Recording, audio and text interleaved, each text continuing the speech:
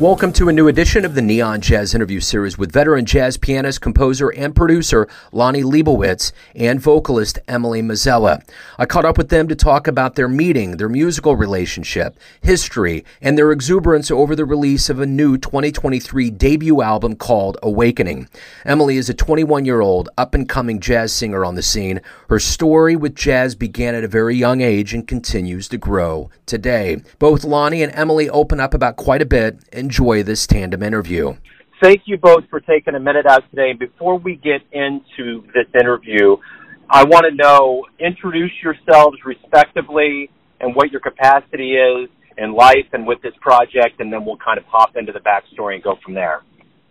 Yeah, okay. I'm just going to do it historically, hopefully not hysterically, although that wouldn't be bad either.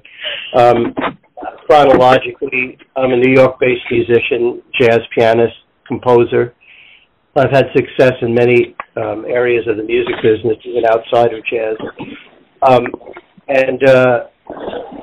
Back in the days of the CDs in the 90s, I was playing all the Manhattan clubs and touring a bit and sold CDs internationally. I was on a label.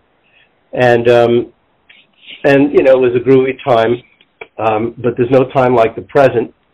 So I've also, as many musicians have done teaching with me, mostly private study. I also sort of studied with the, I don't know if you're familiar with Lenny Tristano, Sal Mosca, people like that.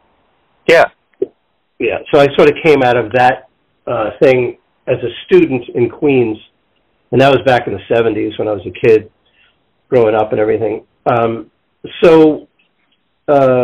In any case, I relocated up north, Westchester, New York, and, took my music with me and was a teacher up here. And I guess it was about 4.5 years ago or something, this 16-year-old girl came to me. Well, her mom called first, Emily, as a vocal student. And then eventually a music sort of improvising student as well.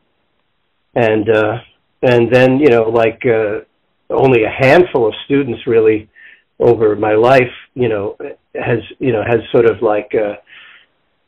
it kind of raised to the level of being a professional, a young professional, a recording artist, and just a damn amazing singer, And, okay, I guess that covers me. Yeah, go ahead. No, go ahead. No, you're good. If you wanted to kind of, I guess that now what I can kind of do is, if you want to introduce yourself and kind of, maybe a little bit of the meeting of you two and a little bit of your backstory, and then I can kind of peel back the layers of this project more specifically. I'm handing the microphone over.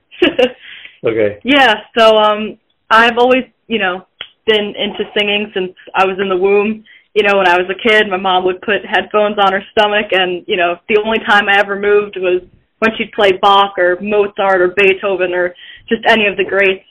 So she knew, from that second that I was here to do music, and I knew, before I even came into this world that that's what I'm here to do. And so I, was always doing theater growing up and things like that.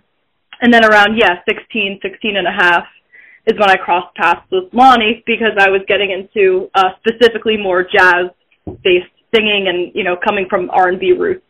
So talk to me a little bit about this project. And this is your debut, and the debut is a big deal. It's really kind of your introduction to the world of jazz and recorded music. So talk to me a little bit about, your first single is Awakening. How did this project actually come together? How long has it been in the works? So I would say probably around 18 is when I was first introduced to Awakening by Lonnie. Part of my whole thing as a singer is really that synergy between spirituality and soulful expression, through the vibration of the sound. And so Awakening was something that just really spoke to me and resonated within me. And we realized we had an affinity for spirituality, in a natural way, informal kind of from the ground up kind of spirituality. We both had that, and Emily was so young, but she could really hang with it. Her concepts were clear even back then. You know, I also want to say that, you know, it's interesting because you're a jazz guy and we're jazz people, and yet you mentioned Awakening as a single because I sent you that smaller mix, I think, that edited version. Yeah. And, you know, that's really kind of far out in itself because you're really the first person to even bring that up so far, because in jazz there really are no singles, and yet that sort of stumbled on one thing about the project, which hopefully will resonate with you and your audience. Otherwise, I'll talk myself out of something here. But basically, it's sort of like a concept jazz record. Now, you know, you're a lot younger, I believe, than I am. But you know, I kind of came from that era of prog rock and meaningful records, where every record had a message, whether it was you know, Dark Side of the Moon or something by Tull. The Moody Blues actually did something similar to what we did. They would always start their records many times with spoken word and lay out something that had meaning other than the music, you know, really saying something in different ways, in different dimensions almost, or multi-dimensional expressions. So so that's really what we did, and I don't really know another record like it that's a jazz record, because it's still a mainstream acoustic jazz record. As you know, you've heard it. So actually, we're curious to like what you think about it. So we're always curious any reaction we could get, because we know it's different. Yeah, and I think that's the thing about it. There is a difference to it, and I think a part of that, which has always been my first question to ask, and I'll get into that, which has been kind of this COVID period, it really has kind of put a new spin on things. And I think that the one thing that the world of jazz has been really good about is it's been good about amalgamizing all of these different influences into a newer kind of sound. And I think that's the thing that's really good about this, is that we are hitting strides where there's this traditional element that we've all gotten used to in the craft and the idiom, so to speak. And I think there's new elements that are coming in that are really refreshing, that are really good, and that I think it's really pushing the craft. And at the end of the day, that's what jazz really was all about. I mean, it was kind of this, you know, somewhat revolutionary music at the time that got people to dance, but I think, which it still does, but I think now, even then, it really gets people thinking in a different direction. Jazz is a feeling. It's more than anything else, it washes over you in a different way. And I think that's the thing that's really refreshing about this. So my question to you is, how much did surviving COVID and going through that, how did that factor into the sound? And especially now with releasing it with the world waking up, how does that part of it feel as well? Yeah, it's funny. You say waking up. Yeah. I guess you could think of the lockdown and the COVID thing in general like of some kind of big sleep. But the world is waking up, you know, in many ways. I think that's why, you know, if you permit me to say it, that's why, you know, like the mainstream media is trying to keep us asleep or something and fill us with fear. But, you know, me and Em are just there to have a great time doing the music and vibrationally waking people up with, you know, like I said, besides the beautiful music itself, you know, a little bit more, you know, with the spoken word. And there are other parts of the album that have that too. It's almost a theme. Again, it's really a mainstream jazz record, and it's so funny. People hear this record very differently, which is another kind of like looking at the diamond from many angles. But basically, in the middle of the record, we covered Giant Steps by Coltrane. And so I wrote words, you know, lyrics for it, you know, which are also message-oriented, I guess. And then we close with the Stevie Wonder tune that another young high school student requested that we do years before. And so I had that in the back of my mind, and Emily sings it so wonderfully. And it's one of Stevie Wonder's jazziest, craziest compositions, visions, but it also points to a world which would be a better place, you know, if not utopia, at least something closer to a, you know, a world based on freedom, higher vibrations. All right, why don't you take it for a while? No, it's true. COVID was an interesting time, especially for me. You know, I was finishing up high school, making a transition into college. And, it was like a very dormant period, I think, in a global sense, that everything was shut down. But as an artist, it was a really deep and poignant time of, exploration and introspection and development, and really just kind of fusing together all the aspects of my whole soul into my sound. And then, coming out of COVID now and, just trying to put that out into the world and really project, my soul and my expression of my soul through my sound to the planet is really important to me. Coming out of high school and college, can you imagine being that young and having to deal with all of that? And Emily, responsibly, vibrationally, she was the only student that kept coming through the COVID thing. I was on, like everybody, I was doing Zoom, or the Apple equivalent of it with the picture phone. I was doing that for, I guess, 8 months, close to a year during COVID, and thankfully my students stayed with me at that point. In remote lessons. But Emily just kept coming. She always showed up for her lesson.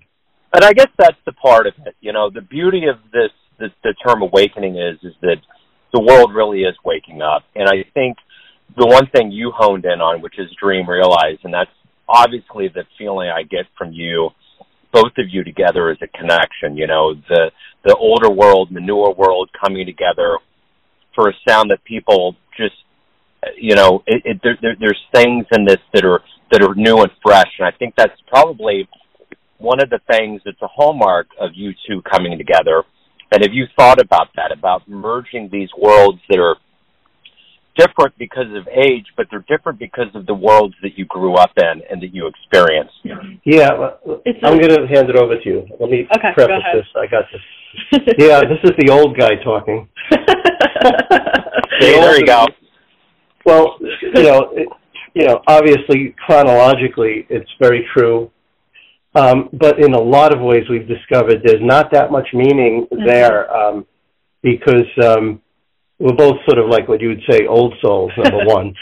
And Emily is actually the oldest soul of anyone I know on the planet right now.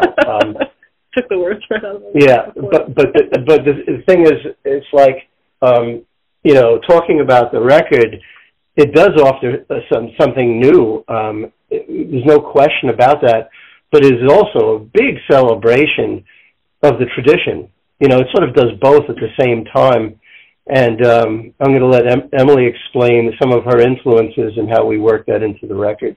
Yeah, first of all, the whole second age track, you might want to. Yeah, I mean, that's the thing, too. But, with the age thing, it's interesting because, time is, in human, I guess, Earth plane, it's this very linear thing, but jazz is so all-encompassing and circular and ever-expansive, so it's like when you're collaborating with people, age is something that's not really felt other than something perhaps in their soul, like other than in their sound through that. But so my biggest influences, I'm sure you could probably hear, especially on the second track, Freddie Freeloader, it's an homage to Miles and to Freddie, but I also, through the lyrics on the Head Out, talk about Billie Holiday and Betty Carter, and they're two of my biggest influences in this entire universe. I really, got into the tradition of jazz vocals and, the approach to lyrics through accessing Billie and just her cosmic, note-to-note phrasing and, framing of a melody and just everything that she's contributed. And Betty, with her scat and also her phrasing and her feel for time is so incredibly far out and just such a blessing that I really, am so grateful I've gotten to listen to and just continue to listen to every day and soak up and absorb as an artist. An artist like Betty Carter is, besides being so amazing as a singer, she's really puts it out there, like, to be yourself. Yeah. Kind of like Monk and a lot of other musicians that, like, be yourself at all costs. Give it all up to that and don't try to do anything that's not yourself. The most important thing with having a context of your union and kind of the vision for this project is and we keep bringing this up, and I think this is the thing that I want to get to, is that, you know, as the world opens up, live music is happening, new album out, new year. Tell me about any live shows, anything that's coming up, best place for people to pick up the album, and everything revolving around that's happening right now. Okay, well, we do have a CD or album release concert, you know, on the local level up here in northern Westchester, which is New York, where we're from. And we're doing it at a friend's place. It's Ford, or John Ford Piano. And it's a pretty cool space because there's a lot of acoustic pianos there, a lot of great grand pianos. So I get to choose, you know, my instrument. You know, that's on the local level, plus a whole bunch of other gigs we're doing locally. Interestingly enough, we're, you know, in conversations with a big venue for a concert in your area. It could be about 2 hours southeast from you in Kansas City. And, you know, we'll let you know if that comes through. That would be like a bigger concert in a concert hall, which is really how we would like to present ourselves. You know, there's always Manhattan, and, you know, we occasionally get down there and do stuff, kind of telling Emily lately that she needs to sit in a bit and get known, you know, like I did back in the day. But other than that, and then we also, you know, if anybody's listening, we have eyes, you know, to travel and do some global exposure, you know, some international things. It is a live music. Jazz is meant to be felt live, yeah. Absolutely. So Bandcamp, is that the best place to get the album? So I would say... Is it on Bandcamp?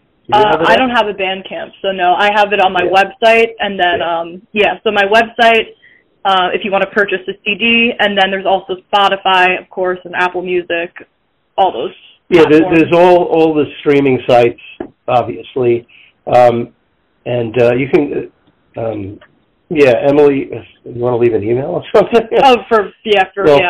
If people want the physical CD, which hopefully one day will also be a vinyl album, and because Joe, you have a copy now, and it's a nice package we put together, you know, nice artistic package, and you know, so many people, especially young people, they just listen digitally now, you know, with headphones and whatnot, or Bluetooth. You know, I still have a big stereo, so, you know, I still appreciate CDs and vinyl and things like that, you know. So, are we totally hooked up there with how to get it? Yeah, you can just, you know, join my mailing list on my website, and that'll, you know, give you a way to get it. Or you could just, you know, reach out to my personal email, or work email, rather. But EmilyMazella.com? My website is EmilyMazellaMusic.biz. I really wanted to get to the jugular today about your union and the project, and I'm really looking forward to getting the music on the show and presenting it. So I appreciate you taking time out today and opening up about it, and good luck with everything, with the album, and as the year opens up with live shows. Thank you for letting me open up to you and share it with the world, man. I'm very grateful, seriously. Emily's a very open. Beautiful. Thanks so much, Thank you Joe. so much. Thanks for listening and tuning in to another Neon Jazz interview, where we give you a bit of insight into the finest players in New York City, Kansas City, and spots all over the world, giving fans all that jazz. Thanks to both Lonnie and Emily for their time, music, and story. If you want to hear more Neon Jazz interviews, you can find us on Apple Podcast or Spotify. Subscribe to us at YouTube. And for everything Neon Jazz, go to the neonjazz.blogspot.com. Until next time, enjoy the jazz, my friends.